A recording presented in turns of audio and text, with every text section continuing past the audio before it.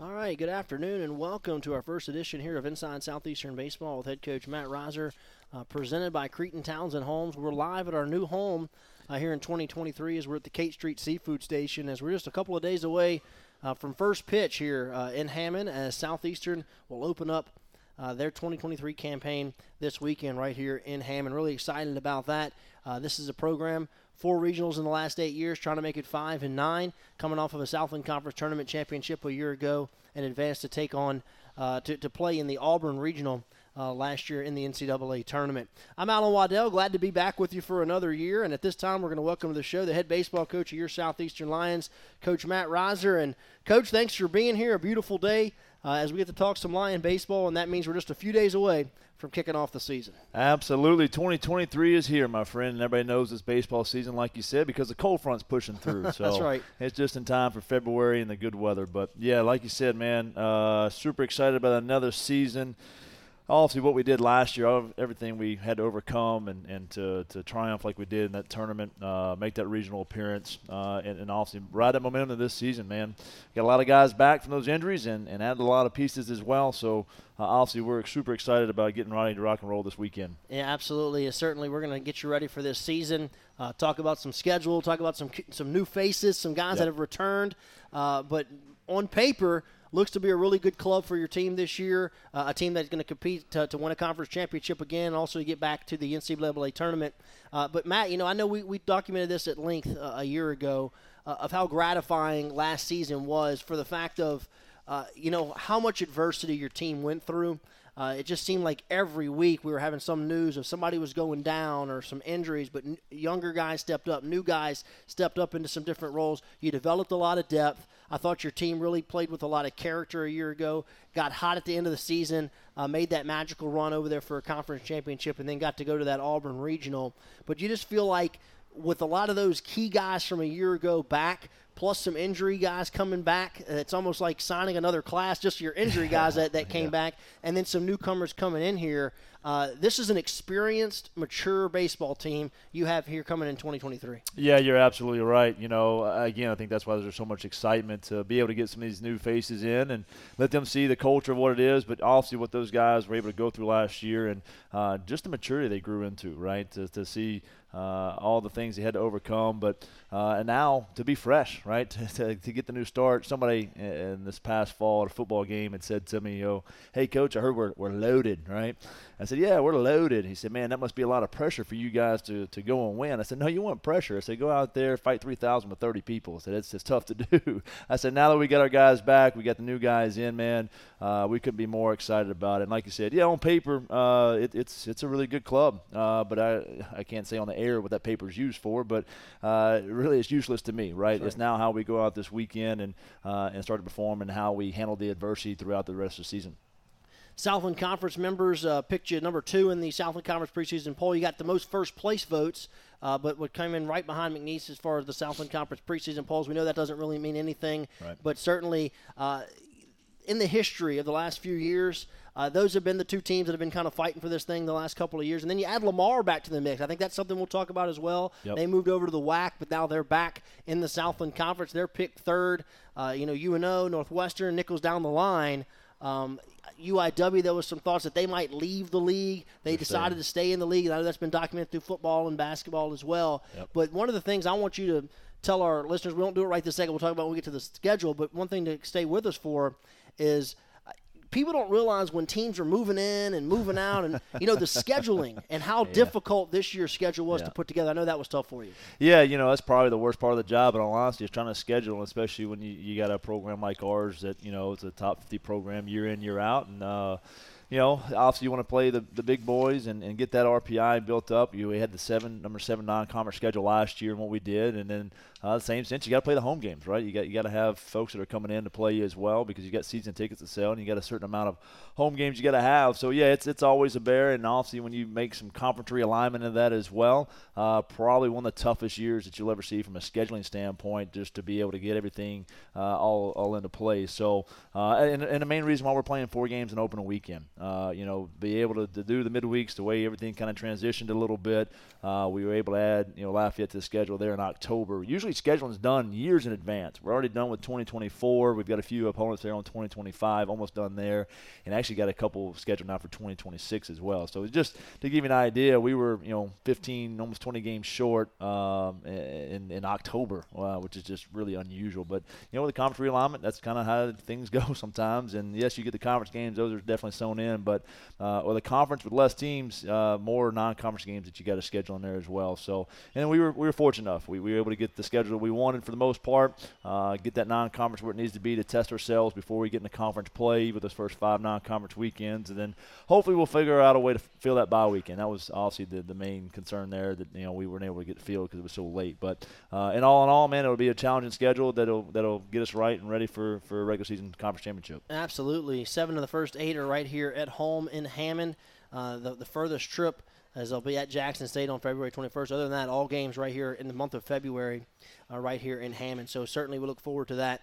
A lot to talk about here today. This is one of those shows where we probably could use 2 or 3 hours to kind of get you ready for this season. We have a lot to cover, so make sure you stay with us all afternoon. We're going to be doing this every Monday from 12 to 1 o'clock. We'll be right here at Kate Street Seafood Station. We're out here on the patio. It's a great location. It's new for us, so we're excited to be here. So make sure you come and join us for a show for a lunchtime on Monday from 12 to 1. Let's take a break. When we come back, we'll kind of walk through this roster. We'll talk about some guys that we got to replace, and maybe some of those guys that are going to fill in some of those roles and take bigger roles here in 2023. Let's take a break. This is Inside Southeastern Baseball with head coach Matt Reiser, presented by Cretan Townsend Home, live right here at K Street Seafood Station on the Southeastern Sports Radio Network. And downtown Hammond, we'll be doing this every Monday at lunchtime from 12 to 1. Make sure you come out and catch a show. We're joined by the head baseball coach of your Southeastern Lions, Coach Matt Reiser, as Southeastern opens up their 2023 campaign this weekend. They're going to welcome in Lafayette here to the Pat for a 4-game set. That's not Lafayette, Louisiana. That's Lafayette. We'll talk about those guys here later on in our program. But this is our preseason show. Certainly, we touched on some of the challenges of a year ago where this team had to battle so much adversity, was able to fight through that and win a conference championship and get back to the NCAA tournament. A lot of key returners, a lot of guys that are back for this team. But, Matt, you do have some staples of your program that you have to replace. And when you look at some of those names, you think of Evan Keller, what he did at the shortstop position for you. Obviously, Preston Faulkner, who we all believe was the Southland Conference Player of the Year a year ago, had a tremendous season. One of the best years of any Southeastern Lion ever. But offensively, those are 2 big holes that you have to fill in for this season. Yeah, obviously we return a lot of good players, but like you said, we've got to replace some key pieces there in Faulkner and Keller and even Welch. He has double-digit home runs as well. And then just from a leadership standpoint, what Faulkner and Keller and Welch and Gray and all those guys brought to us, man. That toughness we're talking about, the ability to be able to stay loyal to the process, and then obviously on the pitching side of it as well. You lose Gage Strahan when he was able to transform into in year 5. Really did a little bit there at Eunice. Obviously went to Little Rock, transferred back in, and didn't pitch for us a whole lot. And then defining what we wanted to try to do with that lower arm slot, kind of a sidearm slinger that we had there. That's 12, 13 saves I think he had last year. So obviously some pieces to replace, but I think we can replace that for me. From an offensive standpoint, number-wise, right? I think we can replace that from on the mound, obviously, as well. It's not what they really, did on the field. It is and isn't. It's more what they brought from a leadership standpoint. And that's the main thing we put emphasis on, in all honesty, in all fall. The growth that we had through last season and what we went through, don't waste that, right? Use that momentum into this season. Use that maturity and the lessons that you learned through last season, obviously, to propel early in the season here and make this a great year and one for the record books. Matt, they always talk about being good up the middle. Teams that are good up the middle, and it's been a luxury to kind of just pencil Keller in there at the shortstop position. What's the plans for that right now? I know you got some guys battling for that position as well as opening day just a few days away. But give us an update at that shortstop position. Obviously, a big one on any baseball team. Yeah, like you said, it's so important to be really good up the middle, especially defensively, and also what you got Bryce Kajaki and Connor Nola behind the plate. You replace Tyler Fink, or you still have Tyler Finke obviously in center field, and now you got to replace Keller at shortstop. And TJ Savaggio, a lot of folks saw last year as a true freshman, just very immature, just body-wise, physically, long and lanky and kind of gangly. The bats getting knocked out of his hand, and had to start their open day because obviously what had happened with Keller, and you saw the defense, right? First ball out the chute, he makes an unbelievable play up the middle, and I'll put him with anybody in the country defensively, no question about it. But the work he's put into in the off season and into the fall, and just what he's grown, he's put another 10, 15 pounds onto that lanky frame. So now there's some strength there, and it's really coming to his own offensively. If anybody's been out the inter squads the last couple of weeks, he actually just torched the baseball this past weekend. Coach Pemberton, our hitting coach, has done a fantastic job of knowing, hey man, I know he's one of the best defenders in the country. If we can get him halfway offensive, man, he's a draft pick type young man, with the ability he has. So it's just got to grow into his own. So again, one of those guys we talk about, the experience that he got from last year, he got a chance to get in that bat in the regional, right, and play a little bit in that Auburn regional. The expectation of what he's built now. Hey man, I am starting shortstop. I know what I got to replace in Keller. And hey, man, it's not about going regional. It's about winning a regional now. Yeah, his length. I mean, you don't see it a lot of guys. 6'2", 6'3" in the middle of the infield. So that's certainly, like you mentioned, the frame there. I mean, that's a big body. Right, no doubt. And that's what we talked about. If guys want to create more opportunities for themselves, they've got to be good defensively. There's only one DH spot in the field, so that's great that people can hit. And, you want offense in there. Don't get me wrong, but you don't want to be in a position where you're trying to knock in more than you live in. That's not a championship type caliber club. So what he's growing into offensively, man, I'm extremely excited to see transition into the season in this opening weekend as well. All right, what about first base? Faulkner, obviously everybody remembers what he's done at the plate, and he was outstanding for so long. But he was a really good first baseman as well defensively. So I guess talk about two-part question there with Faulkner, replacing that. Obviously, who's going to play first base and what's the plan there? And then, who's kind of going to be that thumper in the middle of the lineup to fill some of that production? Yeah, it's tough to replace a guy like that. You hope you have a guy in the program that's ready to progress into what you need him to. Kind of like the year we lost James Fisher. Also, you look up and there's Taylor Schwarner sitting right there in the covered right next to the play of the year type year as well. So we got a couple of young men. Obviously, Champ Ortiz, we're going to slide him over from second base to first base. He's really good around the bag and got good hands and that kind of stuff, and footwork around the bag. So he's a solid defender over there. Pierce Levin, good. Can play a little bit of first, can play some outfield as well, can play some left field there. So you want that big physical power bat in the lineup, man. He showed glimpses of that last year. Had some big moments for it. The consistency's been the main thing we've been working on with him. He's shown that throughout the fall practice as well. And then from an offensive standpoint, Jake Killingsworth is a young man that we went and signed, a JUCO transfer from Wallace Gilton. Is a 4.24 transfer, went to UAB out of high school. They had the coaching change, went to JC, was Alabama JUCO Player of the Year last year. If you've seen Orange, I don't know if he's gotten out very much. He's done a great job of just getting in there and being that power bat, but also a guy that can just hit. He hits for average, he can hit for power. Doesn't have really the run tool there, right? But you can slide him in over at first base with the DH spot as well. Obviously, some other staples returning. Shea Thomas back at third base.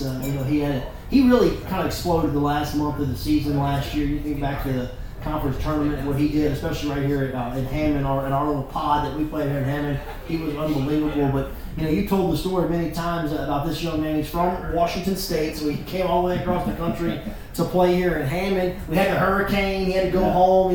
There was a lot of culture shock maybe for Shea a year ago, and you really saw that him get comfortable as the year went on. And we're expecting a big year out of him. Yeah, absolutely. Well, and it was funny because obviously 4 or 5 weeks into the season, some people are trying to question why Shea at third. And again, defensively, man, he was so good defensively. We knew what he could do offensively. He had torched our pitching in the fall, had torched our pitching in the early springtime. He got off to kind of a slow start there, but obviously you saw him get more and more comfortable in those reps that he was getting, and all of a sudden you look up and it's Faulkner and him 3-4, and boy, that was a blizzard to go through, right?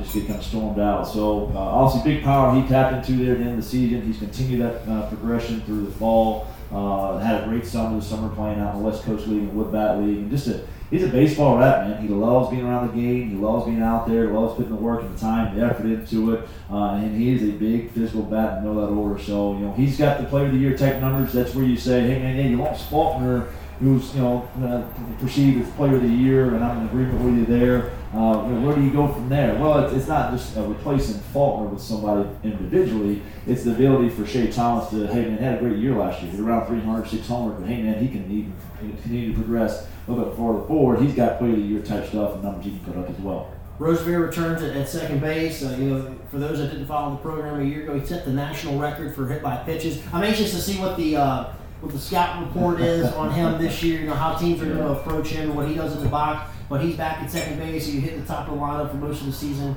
a year ago and set that record. But just a gritty player going into year 3 in the program. Yeah, again, when you talk about experience in the field, man, that's the one that you want, right? I mean, just like you said, he's gritty. He's an old school throwback type player. He's not the sexiest player out there, man, but he just knows the game. He knows how to get things done. And when you need him most, man, that's when he shows up. That's just the type of competitor that he is. And to be able to replace Keller right in that leadoff spot, we needed somebody that has great plate discipline, has the ability to have a little bit of power, right?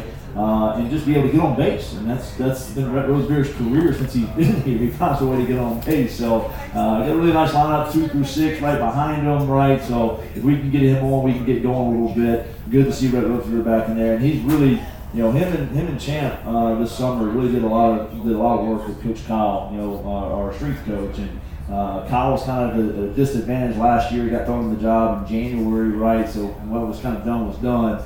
He really got to put his mark this summer and this fall on these guys. And Rhett Roseberry and Champ Ortiz, man, those two did a fantastic job being in that weight room every single day, working on their bodies, working on their movements, and it tremendously improved defensively as well. Now, talk about the outfield. I know you mentioned Finke's back in center.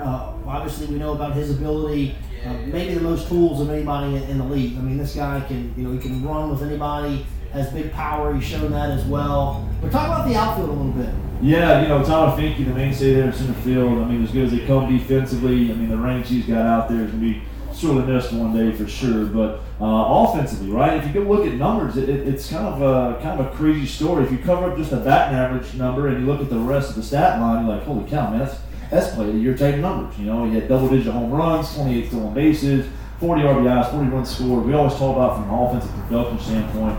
If you can get a guy that's a 40-40 guy, in other words, score 40 runs and knock in 40 guys, you're talking about a lot of run production. And not only knocking guys in, but they're scoring as well. And so he had all those numbers last year with a 240 whatever batting average.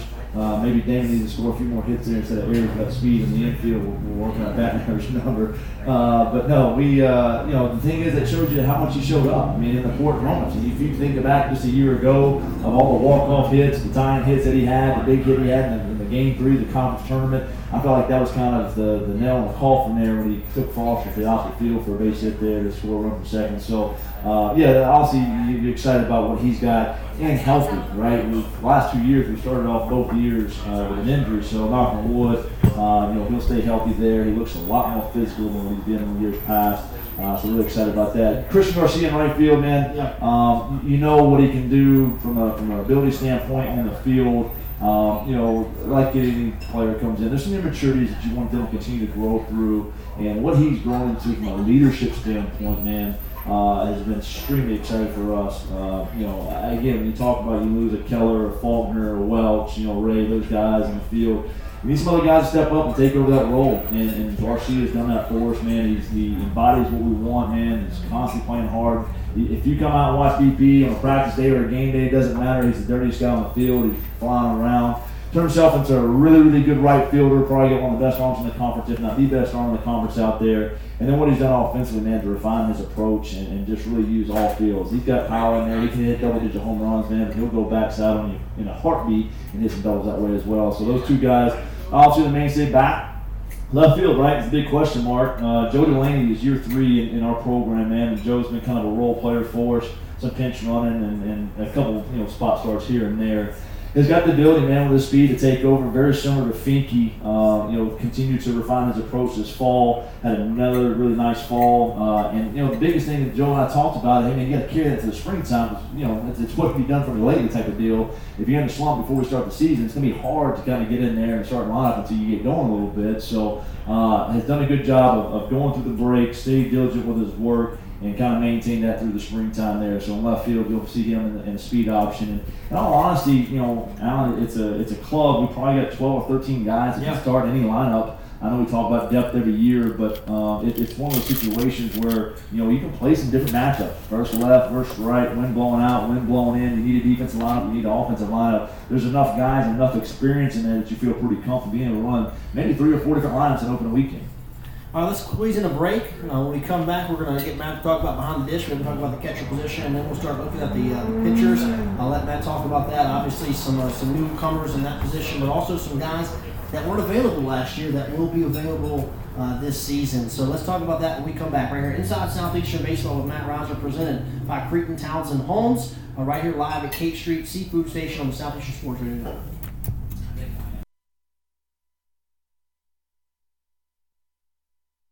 All right, welcome back.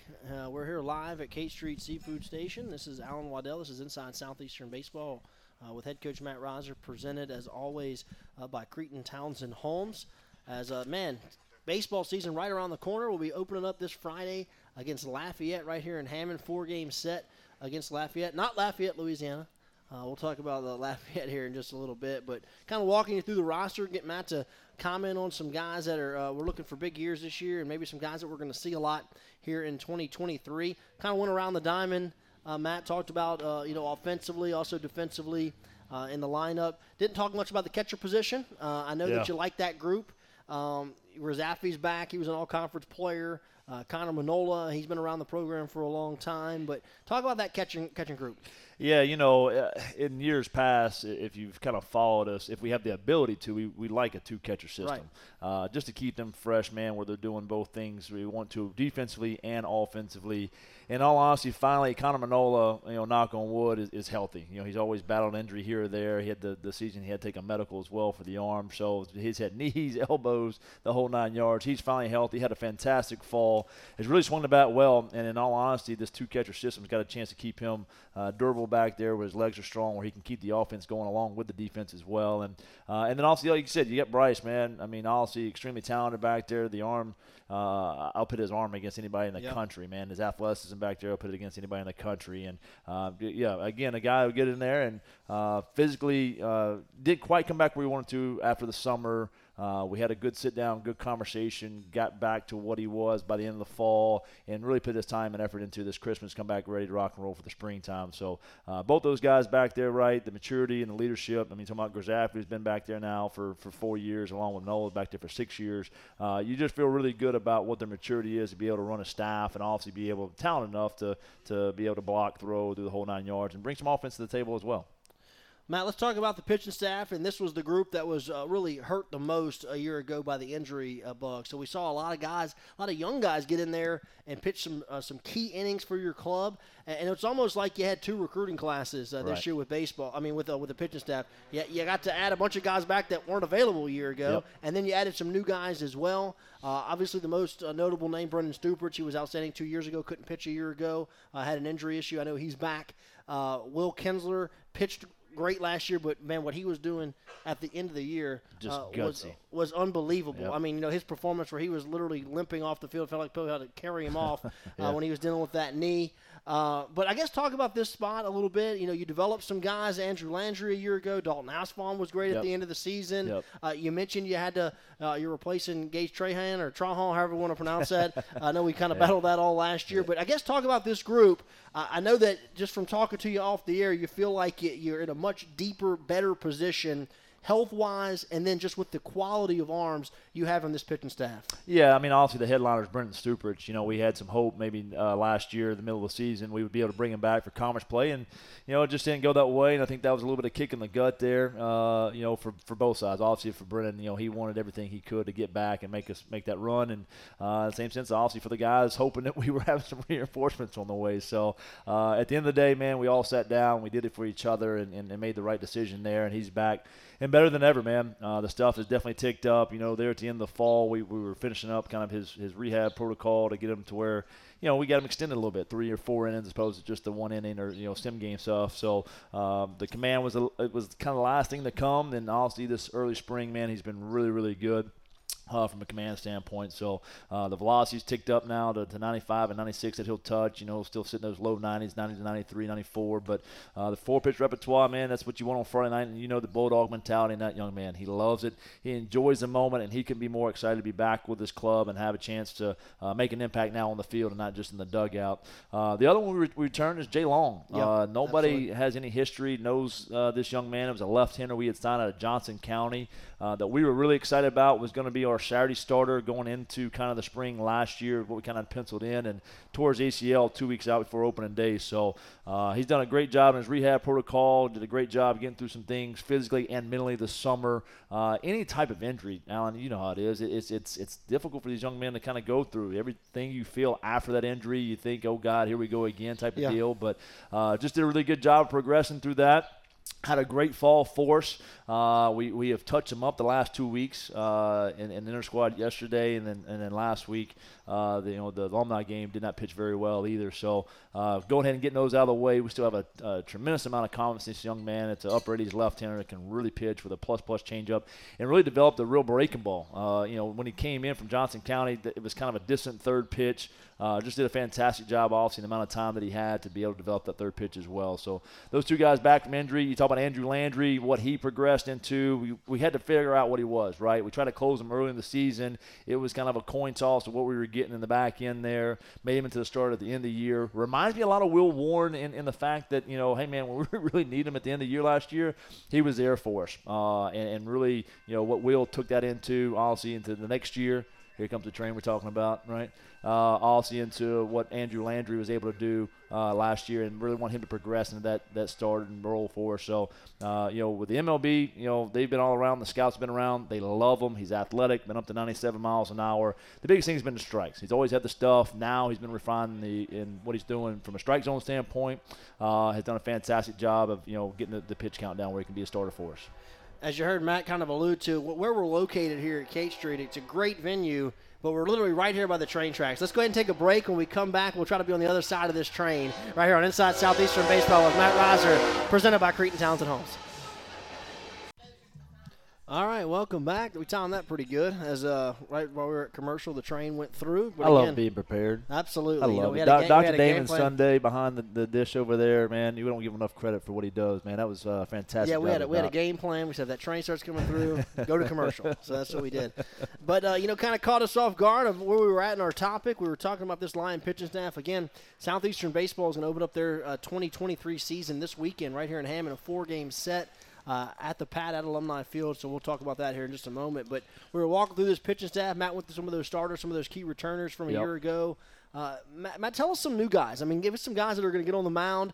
One thing that this program has always been known for since you've been here is there's been a guy who maybe had a limited role in the year past that makes a big jump. They make that big jump. Right. Who's that guy this year? Who's some of those candidates that you could see having a monster year? That maybe hasn't pitched a whole lot for us so far. Yeah, I mean, I think we won't see that this year because they pitched a lot for us last year. That's right. Right. We didn't have a whole lot of options. But to your point here, yes, those guys that will make those big jumps. Andrew Landry, what he's going to be able to make the jump into. Adam Guth, man, has done a fantastic job. Also, we had to rely on him as a starter, man. But now he's kind of figured out that role. You threw him to the fire last year. Yeah, he's really figured out that role as that left-handed matchup guy. Where he can come in and kind of switch the energy a little bit for us. So good to see that. But some new guys we've talked about, or we haven't talked about, I should say, is a JUCO transfer in Aaron Hosack. He's got a chance to really fulfill that midweek role. Got some Corey Jaconi-ish to him. Big guy, 6'5", 230. big boy. He knows how to pitch, man. Can move the fastball to wherever he wants to. Mason Creasy's another one coming out of Murray State who made an appearance in the JUCO World Series last year as well. Was their ace on that JUCO club that made that run. So both very, very good big-time strike throwers, very pitchability type guys. So if we need to run those guys out there, they can mix in there and they can mix out of the bullpen as well because it's guys that just fill up the strike zone like you want to see there from that standpoint. On the back end of this thing, right, you got some returners like Asphalt. You talked about what he grew into last year, and he had an opportunity with the Orioles during the summertime with the draft. They called him during the draft and made him an offer. And for people who don't know, that's kind of how the draft works. To make an offer, if they accept, then they'll go ahead and take the pick. If not, then they'll go ahead and find somebody who will sign. So Dalton went through the process, very mature, was open the communication line and decided to come back. And a big thing he talked about was, hey, Coach, I've got 20 in a regional championships that kind of stuck in my head. It's kind of where I've been, and it's just not enough yet. I'm getting ready to graduate, next spring, and I think if we can do all three of those things, then I'll be ready for professional baseball. So obviously he anchors the back end of that bullpen. Lance Love was a guy you saw in multiple roles last year for us. You saw him as a starter early in the year. We kind of brought him in relief at the back of the year. has done a fantastic job of getting his body in shape, man. I challenged that young man in our exit meeting at the end of the spring and was real honest with him. Say, hey, man, you've gained weight. You're not in very good shape. You know, you wonder why you have some arm issues. And he was here, another one of those young men that was here every day this summer, lost 20 pounds. The velocity ticked up. He's touching 95 now with a plus breaking ball. So he's kind of a breakout candidate, I think you could see for sure if you look at numbers from last year as opposed to what he's going to do this year for us. And then some of the new guys, right? You talk about Connor Spencer, who was the closer at Northwest Mississippi Community College, was an All-American up there as well, could really help anchor the back end. You got a healthy Hayden Robb, had surgery, foot surgery this past summer.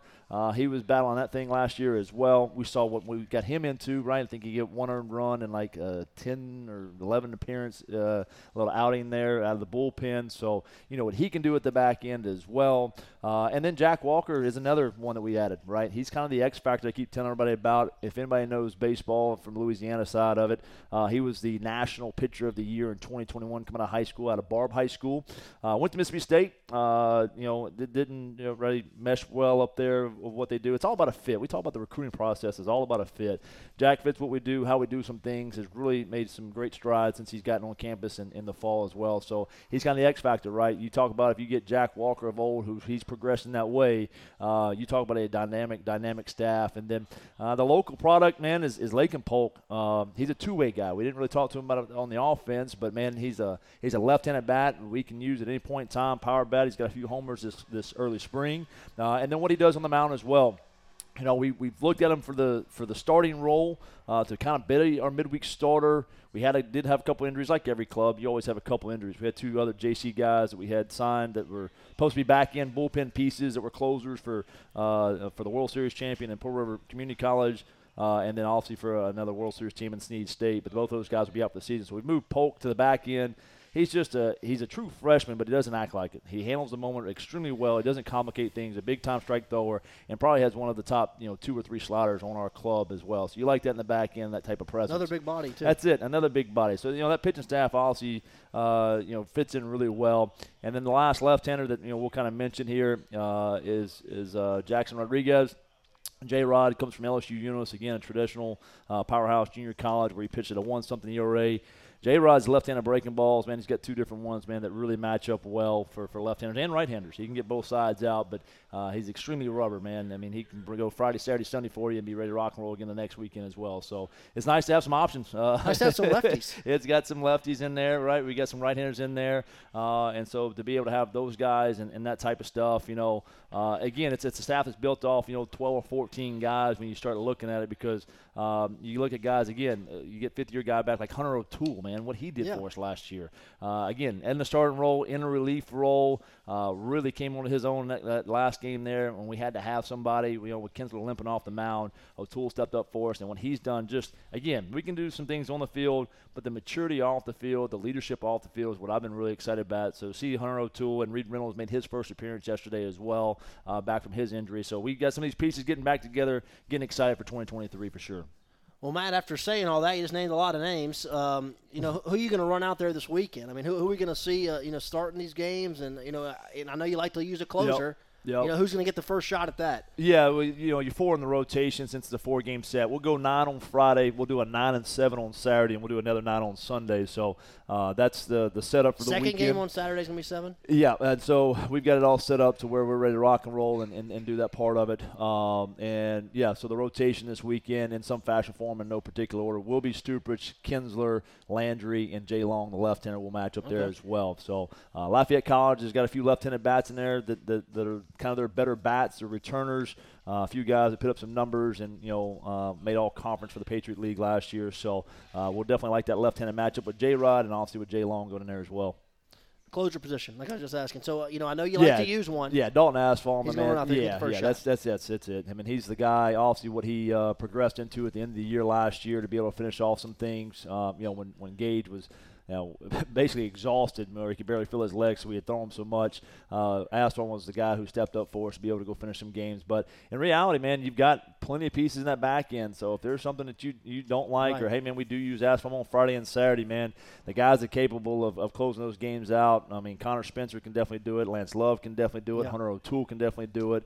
So you've got some other options there in the back end as well that, hey, man, if it's tight Friday, Saturday, and Sunday, you're not having to run that guy back out on Sunday to finish off a game. You've got other guys and horses in the pen to be able to finish some stuff off. And if you look at McNeese last year, right, I mean, the guy who was the pitcher of the year and Foster or closer of the year, whatever you want to call him, hey, man, if you got him on Friday night, he was tough. I mean, he was really tough. If you could make him have to bounce back Saturday and Sunday, on Sunday you were definitely getting to him, possibly on Saturday as well. So you got some options back there. Again, matchup, we got ground ball guys, we got fly ball guys. You can play the weather a little bit in some of those matchups. You can play left, right, the whole 9 yards. So we've talked about it, man. It's a club. There's only 9 positions on the field. There's only so many spots, right, that you can pitch. Not everybody can be the Friday night starter. Not everybody can be the closer. But there's a lot of pieces in this that have got to be put together for us to have a 40-win club and go to regional and try to have a chance to win a regional. And we got to be selfless in this. I mean, at the end of the day, man, we're going to ask you to go do your role and do it to the best of your ability. And that's what we've liked so far, right, where it's progressed to. Now we'll see once day one gets here if they stay true to that, right? And I think that's where you saw last year's club, and everyone loved last year's club. Through all the adversity, they stayed loyal to the process. A lot of outside noise that they blocked out and continued to trust and believe in each other. We'll see if this club can have that same makeup. Yeah, another challenging schedule for Southeastern. Again, Lafayette College will be in here for 4 games this weekend. Then Sanford, they have the return trip. They'll be here in Hammond February 24th through the 26th. But some great programs coming here. St. John's comes in here. Memphis, Southern Miss, who was in a super regional a year ago. LSU comes in here. South Alabama. Lafayette comes back. I mean, so it's another great home schedule. You have you have some more challenging second year in a row. You have an SEC road weekend. You did that last year. You went up there to Arkansas. This year you're going to be at Auburn. Kind of funny how that worked out. That was actually scheduled before we went to that regional a year ago, but you'll get to go back to Auburn. You're going to go to Jacksonville, and then obviously the conference schedule as well. And I know one thing you were telling me is of right now, we have a bye weekend, and that's something that's not ideal. But there was so many different things that the league talked about, whether they were going to play 4-game sets, if they were going to leave somebody off the schedule or play somebody twice because different teams were coming in. Like I mentioned earlier, Lamar's back in. UIW thought they might leave. They stayed. I know there's some challenges when it came into the conference schedule that at this point, I think you have 52 scheduled. Is it 52 to 56? Yeah. So you have 4 open games right now because you had to have a bye weekend. It was a holy mess. I'll be honest with you. We originally were going to go 17 conference because UIW is getting out. Lamar had another year before they were going to get in, and so we had agreed upon as coaches. We want as many conference games as possible to obviously have a champion. We hated the COVID year. The 1 Friday, 2 Saturday, 1 Sunday. I mean, it was just a god-awful mess of what we did there. But we decided to go with 4 games, Thursday through Sunday. Obviously, with everything that's gone down now, we've decided to go back to 3-game weekends, Friday, Saturday, Sunday, the traditional, right? So we were able to keep Lamar or get Lamar in a year early, keep Incarnate Word. So we still have this bye weekend, but our bye weekend changed. Originally, our bye weekend was Cal State Northridge was supposed to come in. Obviously, that went up in flames with all the conference change. And so we had no actually midweek games scheduled for the second half of the year originally. But you're going to be playing Thursday through because we're going to play Thursday through Sunday. So when all this finally got settled, I guess maybe in September, right? Again, we're talking about we're 3 and 4 years out from scheduling some of these games.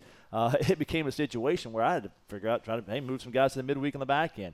If you notice, right, everybody has a question of, hey, why no Tulane? Where's that at? Is it because you got your brains beat in at your place? No, it's not why. I promise you that the stink on me right now that we can't play Tulane upsets me.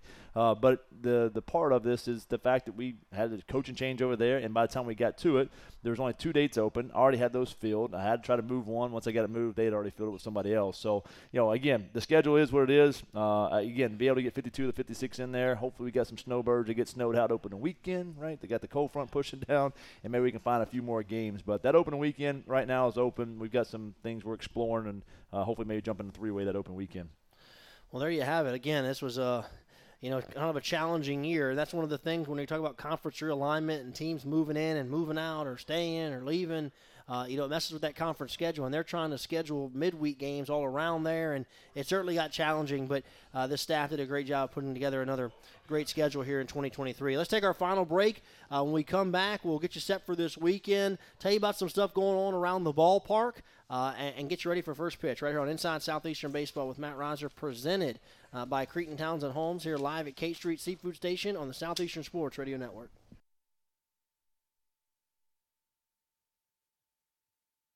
Hey, welcome back here. Good evening. Good afternoon. It's lunchtime here at K Street Seafood Station. This is Inside Southeastern Baseball with head coach Matt Reiser, presented as always by Cretin Townsend Homes. Again, thank you so much for joining us. About 10 minutes left to go here on our show. I'm Allen Waddell, getting you ready for this season as the ballpark is ready to go, as Lions will get ready to play Lafayette College Friday, Saturday, and Sunday. It will be a doubleheader on Saturday, so a 4-game weekend against Lafayette this weekend. If you haven't driven by the ballpark, if Friday's going to be your first time getting in there, Matt, I know some exciting things. There's some construction going on. Yeah. So some good things going on over there at the Pat. Yeah, absolutely. Obviously COVID put you behind some things when you talk about projects and that kind of stuff. So finally we're getting a few things off the ground there. We got the new ticket booth going down the right field line that hopefully we'll get finished. If you hold a gun to my head, I'd say by fifth weekend we got Memphis at home. I'd hope that ticket booth is done by then and ready to rock and roll. So, and then also you see the clubhouse and the left field line. So excuse our progress, but I mean that's great things to see, right? To continue to grow it. We got the new wraps around the scaffolding. Appreciate you there. That's awesome, right? You see the ESPN logo on there with Gateway Ford as well, man. Just really clean that thing up a ton, that ballpark. We got a new paint job on the wall. It's amazing what a little coat of paint will do sometimes, too, there. So, we're ready to rock and roll, man. The ballpark's ready. The grass is green. It's striped up, ready for open day against a Lafayette club coming down out of the Patriot League. Yeah, really excited about getting baseball opened up here in Hammond. Again, for the rest of this month, for February, you'll only be on the road one time. That's at Jackson State on February 21st. Other than that, 7 of your first 8 are right here at home. So we look forward to seeing you at the ballpark. Matt, a couple of things I want you to get you touch on before we say goodbye. I know at the first pitch banquet, you had a great turnout. Yep. You also introduced a new tradition here at Southeastern with the number 18 jersey. I guess tell our listeners about that. Yeah, obviously everybody's very well aware, or maybe they're not, of what we went through last year with Coach Mamu and what he meant to this program, what he meant to me personally, and just the legacy he left with these players, man, with these student athletes. So, we kept trying to kind of brainstorm a little bit. Do we retire his number? Obviously, Wade is the only one that's been retired so far. So, if we did that with Mamu, he wouldn't give me the first; he'd be the second there. And in all honesty, I think Mamu would have struck me with a lightning bolt and told me to figure it out because he wants his jersey with one of the kids, right? Not on some wall somewhere displayed. So, we took it upon ourselves to have a team vote between the players and the coaches. Somebody that represents what you embody as a Lion for life. And Connor Manola will be wearing number 18 this year for us. So he's been in 5 for 5 years, and now will wear the number 18. Connor had the good fortune of being coached by Coach Mamu, so I think it worked out perfect for us to be able to start that new tradition. And we've got a fungo that'll be signed by each player that wears 18. It'll be displayed in the locker room as well. So, hopefully 30 years from now, you see all 30 guys that have worn the jersey over the years, wearing that number 18. So special to us, man, and obviously Connor's going to – no pressure. Got to go up and perform now. Absolutely. And I know that the Hammond America, that's been a very popular hit around here, the new jerseys that were unveiled a year ago. And one thing that I think that you guys have done a really good job with is they're hard to get. I mean, that's like it's very exclusive to have one of those. You auction one off at that event. I know it went for a good amount of money and was actually donated to Mr. Benny Latino. I know that was a very special moment as well for Lion Baseball. Well, it just goes back to, it's hard to put into words. I'm a lot better with numbers than I am with words, but it's hard to show the amount of gratitude and explain what Hammond America actually means to me and my family, but also this program as well. And, we do our Lion for Life award every year. Mr. Benny Latino, the godfather himself of Tangipahoa Parish, was named our Lion for Life. Unfortunately, wasn't able to make it to the event. He'd gotten sick, but now he's back out and healthy, ready to rock and roll. Saw him in the squad yesterday. So, but we were very fortunate that Mr. John and Miss Georgina Poteet purchased the Hammond America jersey for him. So you'll probably see that up there at Benny's Bar, more than likely. They are exclusive and tough to get your hands on unless you maybe cut me once or twice. You can have the 17 for you. So, but yeah, we were very fortunate to have that event, man. And again, just trying to explain and put into words, folks that don't know, right? I mean, we kind of talked about this on air last week when I went on a different show to talk about some things, with the upcoming season. And they're talking about UNO, right? They have the name New Orleans, right? They kind of branded. Obviously, we talk about Hammond America, what we brand, and how important the town is to the university and also to the baseball program as well, and the people. And it's hard to explain that to people from Washington and Texas and California and Florida, and just if you're not from here. So, our number one thing is getting kids on campus to come see Hammond America, come see the people, come see the town and what it has to offer, and they realize how special this place is, and they never want to leave. Matt, you're going to do a different you're going to have a game as well here on April 2nd. So explain that as well. Yeah, since Mr. Benny wasn't able to be there, obviously, we wanted to show our gratitude to him as well. We're going to have a Benny Latino Day. So we'll have Benny Latino Day there at the ballpark on April 2nd against Incarnate Word. That we're gonna have T-shirts made up and celebrate Mr. Benny, man. Mr. Benny can tell you what I'm gonna do before I do it. He's at every practice, so he knows when I'm gonna hit and run, or when we're gonna steal a base, or run a fake bunt steal, or whatever we're gonna make out of the bullpen. He knows it before I even know it. So he knows the program inside and out. He's definitely one of our Lion Loyals, man, that does everything he can to help support the program. And quickly before we get off there, I'll tell the story of what I told at the banquet. I go back to, man, the loyalty factor. That was our number one thing last year. While we had so much success, those kids were loyal to each other. They were loyal to the program. It's easy to run. It's easy to go find something different when things aren't going your way, and they didn't do that. And I go back to Mr. Benny. We were in 2017 at Houston Baptist, where we should have probably gone and swept the weekend. Instead, we're coming home with 3 losses. We got swept. It was just a awful weekend. Ryan Byers was out for the weekend. He had a concussion, and just one of those weekends, man, you want to forget as quickly as possible. We get back at 12:30 from Houston, Texas, and first person I get off the bus to see, there's Mr. Benny on his golf cart, and I tell him he still loves us, and we're still his team, and we're going to make a great run. And lo and behold, that was the highest RPI team we'd ever had, and one of the deepest runs we've made in a regional, one of the best clubs we've ever had. So, the way to show that, man, I can't do it enough, but we'll have a Benny Latino Day there on April 2nd at the ballpark against Incarnate Word. Well, Matt, you're just a few days away from opening up year 10 here at Southeastern. Hard to believe that this is year 10 for you. Right. But, just a couple of minutes left to go here on the show as we get ready for Lafayette this weekend. And then we're off and running, my friend, as we'll be grinding, seems like every day for the next several months, trying to get back to the NCAA postseason. Yeah, that's what I told the wife. I said, I think that this is game week, so this is officially the start of our 16, hopefully 18-week run, right? 18 weeks from now will be when the College World Series is played. So, it's going to be another fantastic year. We're super excited about being here. We signed the contract extension in January, and just how much Hammond means to us, and what the people of Hammond mean to us. We've made home here with our 3 boys, with Xander, Jace, and Jameson, man, and my wife loves Hammond. I love Hammond, so we're excited about it, man. We get a chance on Friday night. It's going to be a good one on Friday night. They've got a guy. I just read the report on the Patriot League in Lafayette, so they've got a guy on Friday night. It's going to be up to 96. Obviously, we got Stupert, who's going to be running up to 95, 96. So Friday night should be a treat to come out and watch the ballpark. Get out there. You can watch it on ESPN Plus, but it ain't like you being in the ballpark. View in on your phone on ESPN Plus and be at the ballpark same time. So we get the views on the ESPN Plus, right, and you're in the ballpark to root us and cheer us on. And I can't tell you, man, that makes a huge impact. It makes a huge impact for those guys. I tell them all the time. It doesn't necessarily intimidate the other team, but it definitely makes our guys play at a different level. So we're super excited about 2023. It'll be a run that I think we will all remember for years to come. Kind of reminds me of the 14-15 run that we had. 14 had some struggles, made a run there at the end, made our first regional in a long time, first regional win in 22 years. To 15 was a record-breaking year. So we got that opportunity again this year, but now time to go do it. I'm ready to get in the fire and get after it, and then be back next Monday and talk about a great weekend that we had. All right, Matt, thanks a bunch. We'll hope to see you at the ballpark this weekend, Lion fans. 6 o'clock first pitch on Friday night, then doubleheader on Saturday. First game at 2 o'clock. That first game will be a 9-inning. Second game will be a 7-inning. Is that right? So 9 and then 7. Yep, 9 and 7. And then on Sunday, 1 o'clock first pitch. We hope to see you at the ballpark. We want to thank Cretin Townsend Homes for being our title sponsor. Also want to thank K Street Seafood Station. They'll be our host all year here in 2023. For Matt Roser, I'm Allen Waddell. We'll see you next time right here on Inside Southeastern Baseball with Matt Roser, presented by Cretin Townsend Homes, right here on the Southeastern Sports Radio Network.